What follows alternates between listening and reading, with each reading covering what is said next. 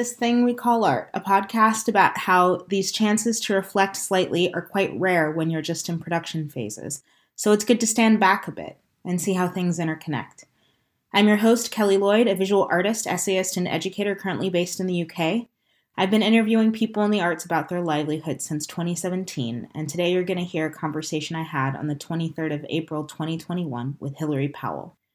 Hilary Powell works with hidden histories and overlooked techniques and acts of imaginative salvage, valuing the seemingly mundane and highlighting and creating the extraordinary in the everyday. Her work is led by materials and places working in partnership with them, with contagious curiosity and experimentation, and inviting others into the process, be this collective roller skating in urban precincts, Air TFL Commission, or creating alternative wild operas in industrial hinterlands, during the Acme Stephen Cripps Award at High House Production Park, Royal Opera House, Purfleet. Recent projects involve collaborative acts of making, from a public production line making an erupting pop-up book history of the London Olympic site, collected by V&A and MoMA, New York, to pulling off a bank job, setting up a bank, printing money, and literally exploding debt, the feature documentary film of which is nominated for a Grierson and BIFA. The work is in a constant process of deconstructing grand narratives and finding ways behind the scenes to both reveal and build new stories. During the pandemic, this has led to examining the realities of manufacturing and container shipping with projects supported by the Museum of London and Photo Gallery.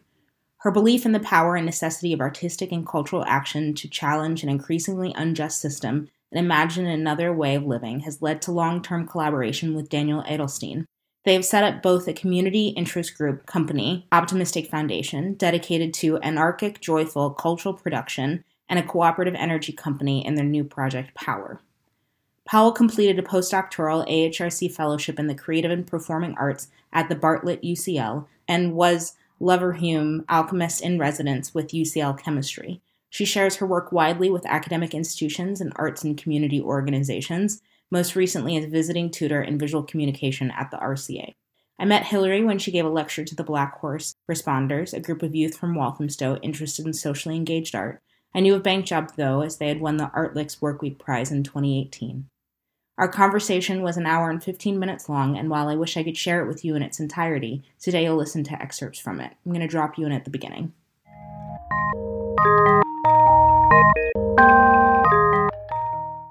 Yeah, how is teaching at the RCA, especially during the pandemic?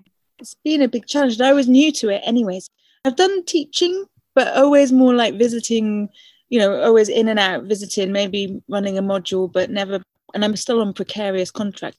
I think that's coming up again in the RCA, casualization. So I started and there was strike action straight in there and just like having to go on strike and then the pandemic. So it has been a big challenge because I was new, but I'm lucky to have really good mentors. It's weird because although we've all actually only met online, a lot of us, that sense of solidarity and care is actually more. So now I feel a real kind of affection to all of my fellow tutors. When the pandemic first hit, it all went online for the first year MA students and having to quickly adapt to that. But everyone was so resilient. I really get a lot out of the teaching. I'm learning lots from the students and just different ways of thinking, particularly about digital and virtual technologies and how they might interact with my work, which has always been much more like materials and people and communities, but how that extends online. So yeah, I've been enjoying it. Is it yearly that your contracts are renewed, or? I don't know. This year I developed with two other tutors a course that had been running, but I had to adapt for online, about site and like engagement with sites and communities, but that would have involved a lot of field trips. So last year they came to the bank where my project was. This year obviously that couldn't happen, so how do you talk about site and materials and physical spaces? That took a lot of work and was really something I valued. I'm just super interested in picking all these things apart. First, I want to ask you about the mentorship that you've gotten at the RCA and the solidarity. Is that something that was kind of built in as a part of you entering into the community, or have you had to like reach out to people, or people reached out to you, or just because I feel like that's so important? And I'm wondering how much of that is a part of the job description, that you have like people who are watching out for you, and also people who will help you to be like a better educator and people you can turn to have honest conversations, you know? I don't know how much it's part of the job description. I feel lucky that some of the senior tutors have just had that kind of ethos, that they were there to offer that guidance. You know, initially you're like, I'm sorry to bother you, but what the hell? But they were like very forthcoming with all of that advice. So I was lucky that they were quite new as well. They were needing guidance and learning together, as well as some really stalwart, amazing tutors that were already there. So it was kind of more ad hoc and intuitive, building these relationships. And then there's even a course for the students that I wanted to actually go on, the practice of teaching. So you're grabbing knowledge from different areas and then putting it to use. It's a combination of things. You said casualization. What does that mean? I'm a visiting tutor, and you are contracted and you are on PAYE, but there's no security really, and it's by the hour. So, you know, when you're teaching, all of that excess demands on you because you want to care and offer more help. Like, well, I'm actually not getting paid for this. So where you draw the line, and that's coming up quite a lot. But at the same time, as an artist, I'm like, well, maybe I'm happy casualized. How much more admin and responsibility do I want? And that kind of balance of all that. So I'm like not sure how unionization works in academia. Like, who went on strike? Was that like a union activity, or did you have to join that union? Or there's a strong union across LCA, a wider teaching union, that I actually am not part of. You don't have to be in the union to then go on strike in agreement and solidarity. It was tricky because at that time you don't want to abandon your students either. And I had some lucky days that strike action wasn't a Friday and my course was Friday. That continuity for the students carried on, because you are really aware, like, of wanting to just have education for the sake of learning and education, but now this extra complication of the fact that students paid a lot of money and they're kind of clients or consumers that need a service provided, and that really changes that relationship for the worst.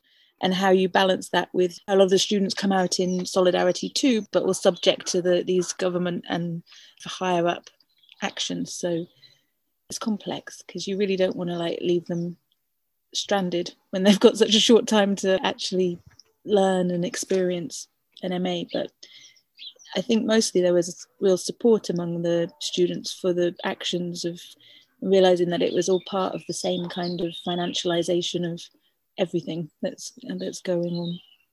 What is your teaching versus what is your community activism versus like what is your, you know, art? Or are those all kind of the same thing for you? And how do you allocate your energy based on that?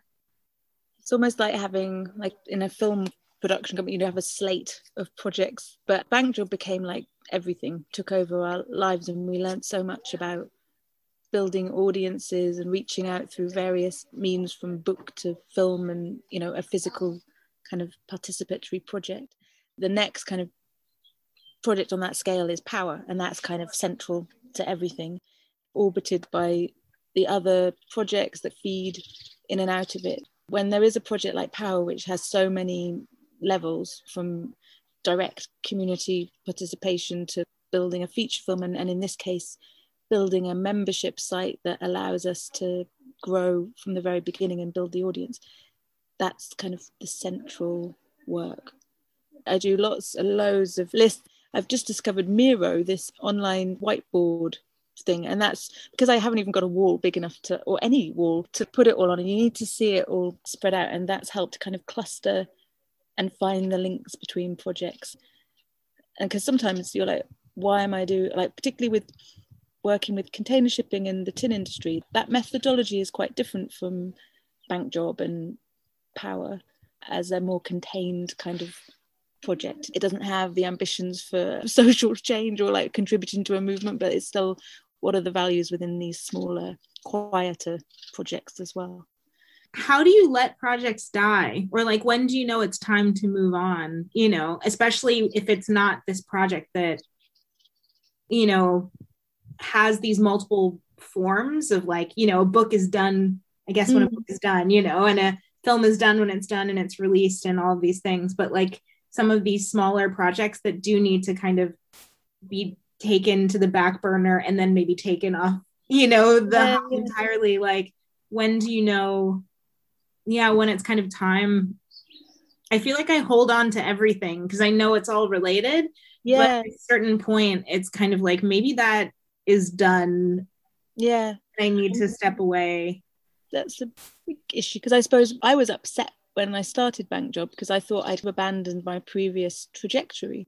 Been working in UCL. At that time, it's called the Fellowship in the Creative and Performing Arts, which they don't do anymore, the AHRC, which was amazing as an artist to have a chance to be on PAYE in a research institution to basically do a project that you wanted to do. And so I'd made this pop-up book, and then I managed to stay on by having a residency in the chemistry department. And all of that work, from pop-up then to like experiments with demolition materials, was focused on urban change and the idea of setting up an institute of breaking. And that's one of those things that I had quite a lot of momentum, and then I had to drop it because of Bank Job. And then you realize that actually it surfaces again because in Bank Job I was blowing up vans. I mean, there's not more like institute of breaking than that. And then those themes are emerging again now in Power, where we really look at our own habitats, like the street where we live and how that can transform to renewable energy, but also looking at what a street is made of. And that returns me to this material analysis of the environment. So yeah, it's hard sometimes, or there's ones that you want to do and it's not quite the right time, and they're kind of there on the shelf and you wonder if you'll ever get to do that. Currently I'm working with container shipping, which has been this desire for maybe the last 7 years since I heard about residences on board container ships. And I didn't get one of the residences, but it sparked a whole interest in reading everything possible. And they're all interlinked, global capital and the flows of goods and people. But right now, I'm having to kind of constrict that one. I've kind of got a time frame to do some work. It will be exhibited at the Museum of London. And basically, I'll have to stop at that point. So you kind of hope you have your health and have a longer life to fit them all in, this kind of slate of projects that you want to tackle. And they all mutate and change and develop through what you learn through every project that you undertake. But I think those themes and kind of obsessions remain the same throughout. Yeah. What were you doing in Wales? That was basically working with the tin industry there, the last tin plate factory. And I was taking portraits of all the people working in this factory that produces tin that then goes off to Heinz, and they've been working flat out in the pandemic because of the massive increase in demand for tinned goods. So there's all these layers of, food banks, tinned good, Brexit, pandemic. And I was drawn there because of my family history as tin workers in that area of South Wales. So there's this kind of quest there for a bit of heritage and history of labour and making. And it felt good to just be on site because of the pandemic. It was in and out, meeting people, but in a very intense way. And I managed to get good support for that from Photo Gallery Wales, the worshipful company of tin workers in the city, and a Welsh trust called the Colwynson Trust. So that was like all the work, not responding to briefs or commissions, but seeking out organisations that you imagine would fit the project, and constantly pitching a future version of your work, which is also quite scary and a lot of pressure because you're kind of envisaging the future of it when you actually have nothing and getting people to believe in things, and the responsibility of that to then make that happen is, I think that's the biggest kind of stress factor of all of them. Do you feel like you quite often have to like envision this project for people to be able to? I think that is the biggest part of them, and getting that pitch right, but realizing it would change. So Bank Job was kind of those bigger ones are more illustrative of that because it started off as detonator, the way you frame things and how that discourages people from getting involved. And then suddenly when it was Bank Job and a kind of community heist, suddenly it was infectious in its mischievous kind of tone. We're having the same issues with Power now. We know all the ingredients, but we haven't got its kind of public pitch quite right yet, that invitation in, which is always a challenge. It's suppose things like the tin project, you kind of imagine you might have difficulties explaining that you want to put faces on tin cans, but actually that in a way is simpler, because it's like, here, imagine this object.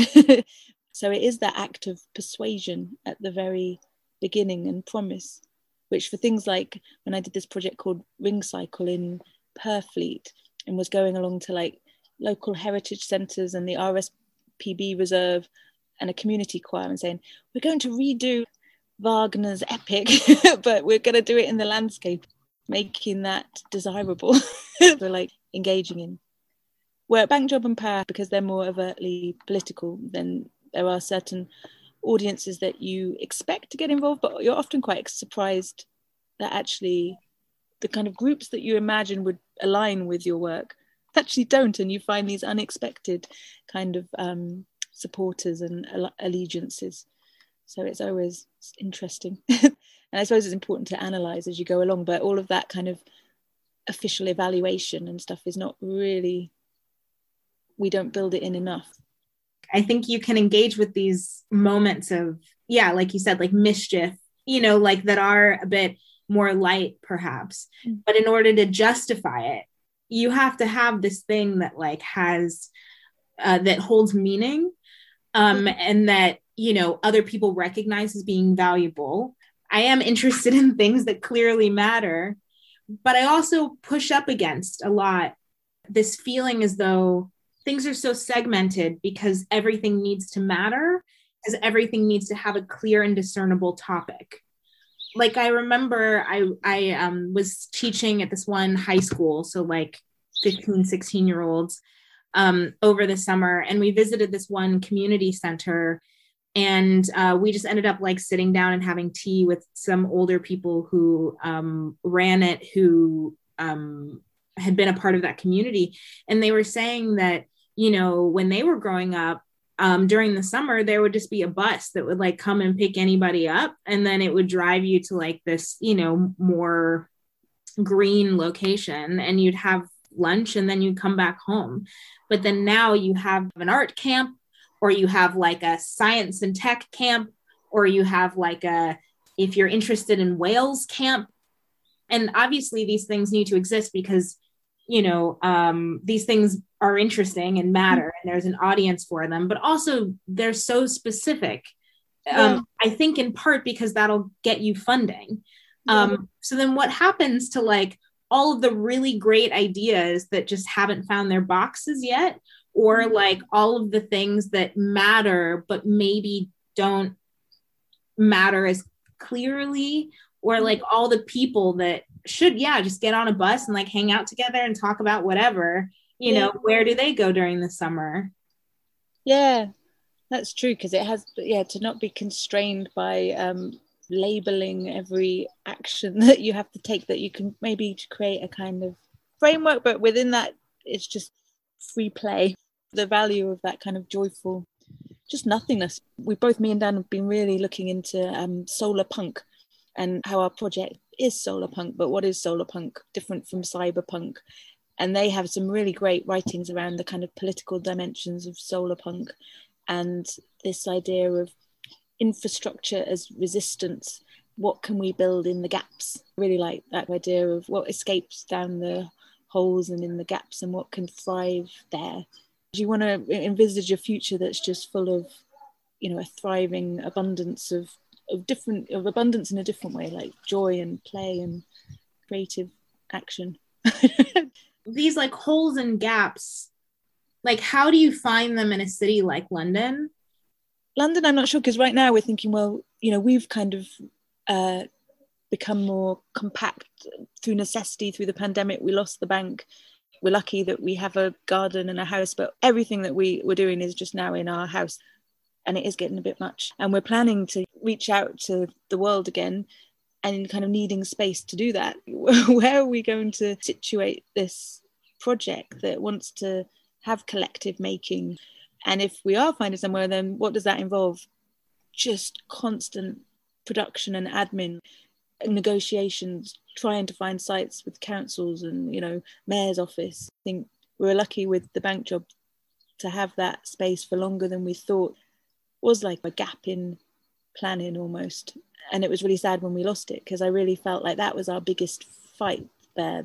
We managed to explode a van in front of towers of finance.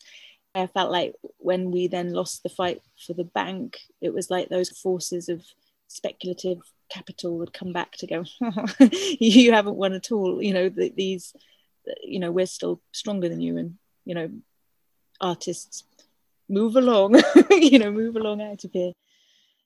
Where can we operate now in these gaps? So yeah, London, I think, is a city. Well, I think Max Haven, who wrote Art and Money in The Revenge of Unpayable Debts, he was saying, lived in Berlin and smaller towns in Canada. He was like, London's just a city where finance has taken over all of the spaces. So you and Dan work together a lot. How did that happen? How does that work? It's been a long time developing, because we first met in our 20s in like Hackney Wick and had no idea, just like attempting to start off as artists. And so then we worked kind of separately, and he was working more in broadcast film and commercial film, and I was PhD moving towards artist projects. So when we did work together, it was more hierarchical. Like I might work in the background on a shoot for Channel 4. So we were skill sharing all the way through. And then when he did his first feature film, which became our first feature film, I was there as filming it and doing all the set design. But it was still very much, even though it was co-directed, that was very much his project. And things like the tin and container things are very much led by me. But I've then got this support. We're equipped well for film. So there's this kind of cross-pollination. But Bangja was the first real collaboration where you could just see that everything we both learned in our separate trajectories came together. Don't quite know how we manage it, because we're married as well, and it's frustrating, and we're really different personality types too. He's much more extrovert, does more of that kind of marketing, and I thrive off those moments of production. Constantly being in a public role, I find the most exhausting, but I've got much more stamina for labor and physical production and organization, so it is a good collaboration. But at the beginnings of projects like this Powell one, it is frustrating, because we're working out the best way to, and making loads of mistakes as well. But I think it helps. I think through it all, because we're filming this behind the scenes of production, it kind of is hard, but it makes the challenges you face part of the storyline. Well, this will be good for the narrative arc, this disaster. Like, oh, you've embarrassed your central character. So it's weird. So we're kind of at one step remove, thinking in these archetypal story structures and what's required for a good story. Yeah, definitely. And then you, I was interested when you said, with Bank Job, that you had these different formats. And so you had this film that has, a certain kind of narrative structure. And then you have a book, which has a certain kind of narrative structure. And then you have a participatory event, which has another kind of narrative structure. So what did you find out about working between these very different forms and the different stories that you could tell in each one? I think like the immediacy of having a bank and a physical shared space of making, that was really at the center of everything, because from that, these kind of provocative conversations came, and these new relationships and understandings. And so that's kind of the heart of the project. The film was always going to be there. That was finding a different kind of structure that could include elements of that kind of participatory making, but not become just a document of an artwork, that it had another story to tell that could get in more of the concepts that kind of the bedrock of the project around debt and money. And so you could explore more of the complexities, but again, with limitations, because it's only so much you can fit into a 1-hour feature film. And the book enabled a bit more of a personal narrative, a kind of origin stories. We wanted to call it exploded views, but this idea of dismantling the project and looking at its parts and trying to kind of figure out components of the finance industry and our own industriousness. It wasn't like we planned a book. We were approached and we're like, oh, okay, and didn't really realize the amount of work. Well, I think we did realize, but you always put off things till the last minute, and we missed lots of deadlines. But I feel really happy that there was a book, because that's just another way that the project can travel out and greet new audiences and things. And for the new project, I suppose we've learned that we're trying to build in sharing with an audience as we go along, rather than just the final product of a feature film and maybe a book, that we build that into the structure of the project, that we can share and go from the local to the global along the way, and not just wait for distribution at a kind of end point. Yeah. So interesting. So I mean, part of me kind of wants you to like top to bottom just be like, this is what bank job is. Like this whole idea of buying local debt with, it's like, it's still something that my brain just can't quite process. How do you buy local debt? And then I just want to hear about specifically like how you lost the building. Well, it did start with Dan, and when he talks about it, it was like starting in a crisis almost of meaning, and it was coinciding with us having children. But I was kind of super busy with pop-up book production, and I suppose I think I got that fellowship. This is like really backstory, but I got the fellowship early 30s, and it was a turning point in I'm an artist working full-time on projects rather than the more just surviving piecemeal stuff before. So I was really focused, but he in the meantime was having a real existential crisis, which was a bit frustrating. He'd started to read all these books from George Orwell, like Why I Write and like Why Am I Making Films, and he was doing some kind of crappy commercial work for money, like you have to, but without any kind of sense of meaning. And then a friend mentioned a newspaper article, I think it was The Guardian, about strike debt in America, who were part of Occupy Wall Street, and their focus was debt abolition. One of their key thinkers, Andrew Ross, wrote this book, Creditocracy, The Case for Debt Refusal. And the arguments in that were so compelling. The idea that we are all living in a creditocracy where a creditor class kind of wraps debt around basic human rights of medical care, like in America, education, student debt, food, clothes, just the need to survive, and how people cannot afford these basics and are forced into debt. It's not like a choice, and to kind of question the moralizing narratives around the debtor and this idea of the other and the shame and stigma that's still there. And that was coupled with reading David Graeber's book, Debt, The First 5,000 Years, which again tells this kind of epic journey and challenges those dominant narratives in public discourse around debt and just the lack of understanding around debt and money creation. So we knew that we wanted to do a project, and he was involving me more and more, but I was still like, back off, just like I've got my own things going on. But I was getting more involved because that sense of injustice and hypocrisy at the core of that was my driving kind of factor for getting involved. And it took a long time to plan how you would tell this story of debt when all these things are so elusive and abstract. Debt, money, now power as well.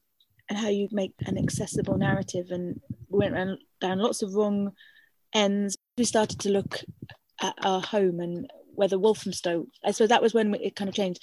Rather than look at it in the abstract, we're like, well, what about where we live in Walthamstow in London? Is Walthamstow a creditocracy? And still finding the resistance to talking about debt, but managing slowly to build up some allies, talking to Gary at the food bank and the school, and realizing there were so many people fighting the fallout of this unjust economic system. I'm still unsure about how it became a bank job, but this kind of building from the ground up and identifying this need for change, and the idea of a community heist on the financial system came about. And that was really when it got traction, because suddenly we could invite people into it, getting people to run around the streets like as if they were on a stakeout and stuff, and playing with that genre. And we knew that we wanted to explode debt, like buy up debt, and see if we could do it in the UK, buy up debt for pennies in the pound and write it off. And to do that, we thought that we would print our own money, give ourselves the power of central banks, and to do what we will with it, which would be to write off debt and stimulate the local economy.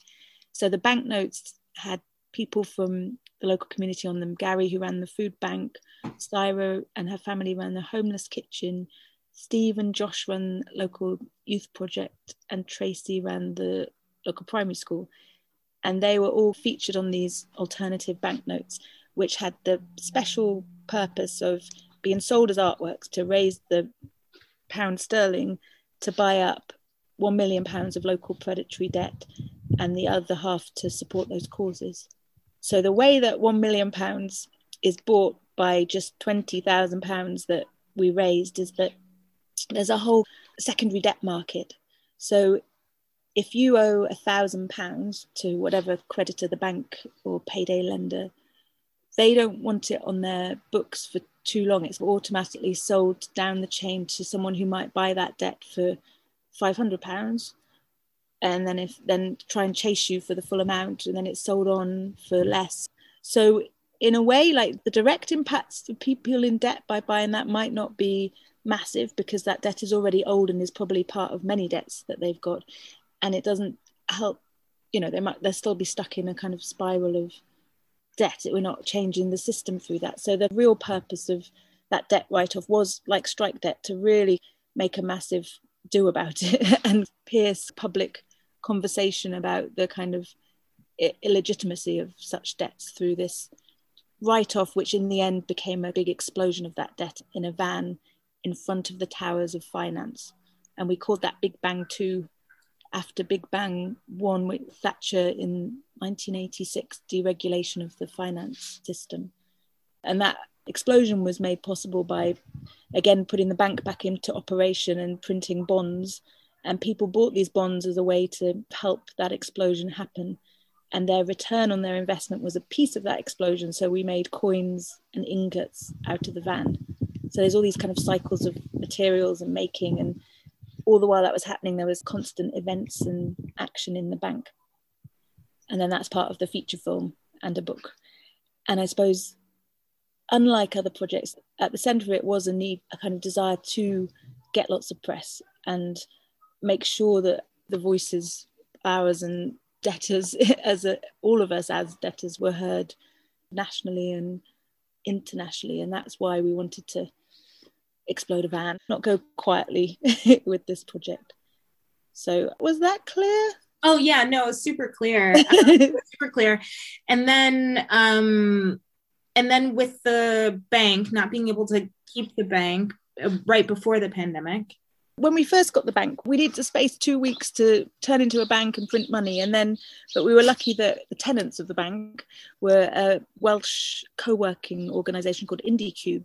And they were really welcoming. We couldn't have done it without them, because they were so open to me really pushing it with like, can we have a bit more of the bank? We were anchor tenants, so we were looking after it.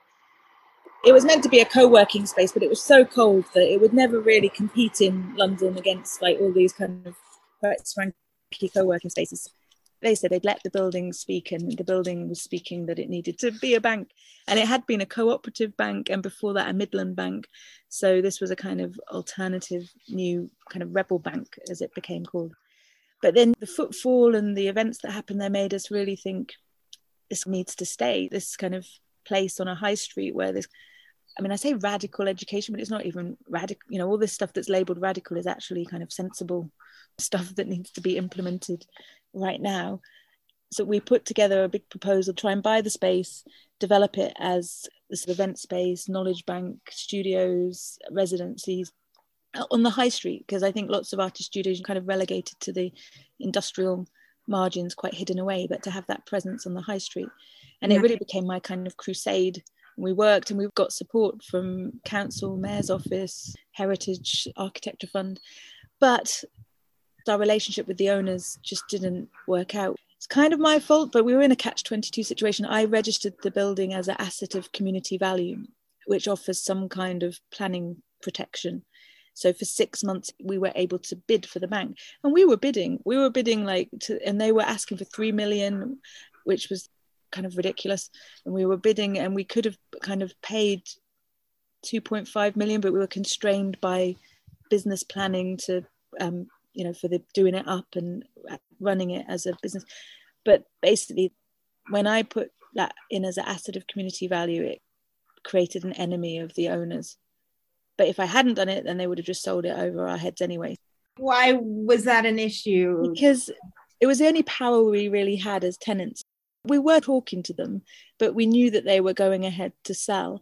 And the only way we could put the brakes on that sale to allow for more negotiation would be an asset of community value kind of gets the property listed in the council planning as an asset of community value. So for 6 months, the community has the right to bid, but it doesn't mean that the owners have to take any notice of your right to bid. So basically they were constantly backing us back, waiting for this special moratorium period when it was an asset to pass before selling it to the highest bidder. Even though we could have been the highest bidder, we weren't trying to get it for a low rate, just a fair rate. Thing is, the valuation for it came back as what they bought it for, which was 575,000, and that was its valuation. So they were asking like close to 3 million. So that discrepancy between this kind of speculative value and bricks and mortar value and our kind of trying to meet in the middle, negotiations broke down. It was really hard to kind of just recognize that it was now futile. And they said to move out on Christmas Day. And Christmas Day was not punitive. This is just an official day that is known in legal terms as a day to move out. It's Christmas Day. You've kind of given us ammunition to paint you as the baddies, even though we know they're not the baddies. These stories are always complex because the owners were legal aid solicitors suffering from like massive cuts, seeing that building they bought speculatively as their retirement. It's just that we weren't ever trying to block that. We were there with money, but our money was tied up in, you know, big grant funds and a share offer that needed to go public. So talking about it, I'm like, it was really stressful. But we moved out and it took a while. Like when we talked to Steve from the Soul Project, who'd lost their building, he said that 4 years later, he still had 7 storage units and still kind of spinning from the aftermath of that. They've now got a building and a new collaboration. And for us, sorting through the storage units, getting rid of everything that now we need again. But in a way, then the pandemic came, and it's been kind of a relief to not have the responsibility of being, because the dangers with that is that as an artist, you become a venue operator and a building manager and, you know, a public meet and greet person, and you actually lose track of what your purpose was there in the first place. So maybe we were saved a bit of that because you have to be careful. But now we're thinking again, finding a space to work from. Tell me about Power. Power comes really out of bank job, and what we learned through that about debt write-off, it would be kind of a reset button for a whole raft of economic measures that are needed to tackle global injustices. And that basically translates as a Green New Deal.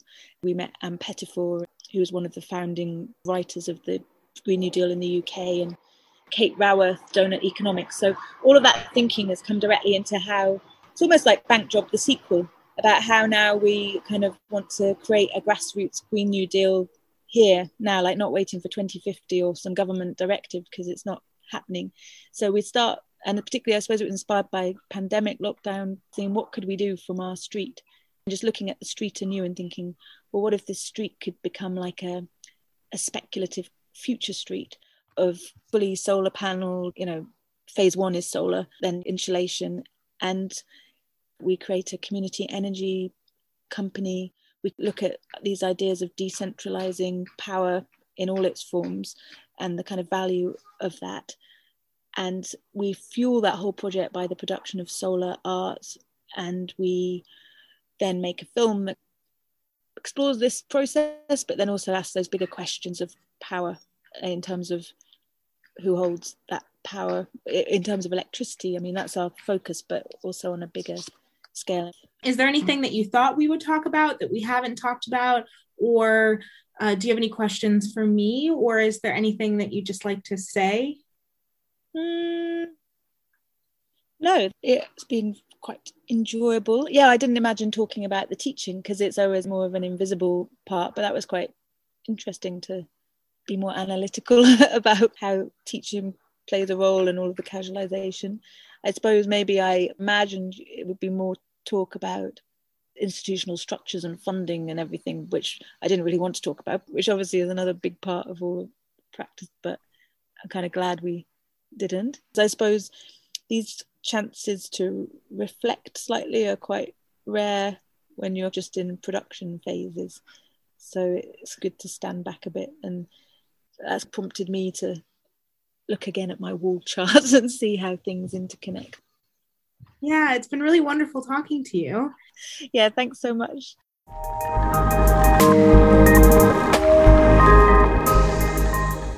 Epilogue. On the 24th of January 2022, Hilary wrote to me, "Since talking, the project Power, building a power station across the rooftops of Walthamstow, has developed a lot, and on the 22nd of May, we'll see the public production of the greenbacks, a new currency backing this grassroots Green New Deal.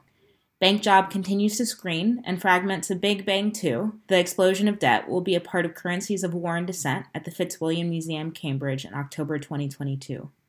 Navigating Light, a project exploring the container shipping industry, is on show as a part of Port City at the Museum of London Docklands until May, and Tin Works continues with plans for film and publication and upcoming exhibitions at Photo Gallery and National Museum of Wales Swansea Waterfront."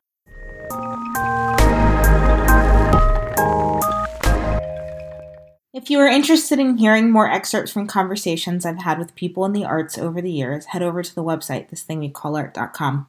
This podcast was funded by the Arts Council England, ArtQuest, the Gain Trust, and Tilla Studios. If you would like to help make the next season of this podcast a reality, please consider rating and reviewing this podcast on iTunes, becoming a Patreon member, or donating through the PayPal link on the project's website. The logo was designed by Eva Duerden, the episode artwork was created by Fiona Riley, and the theme song was made by Alessandra Moroni. This podcast was produced by me, your host, Kelly Lloyd. Thanks so much for listening, and tune in next week to hear a recording of the conversation I had with Zarina Muhammad and Morgan Quaintance on the 24th of February at Whitechapel Gallery.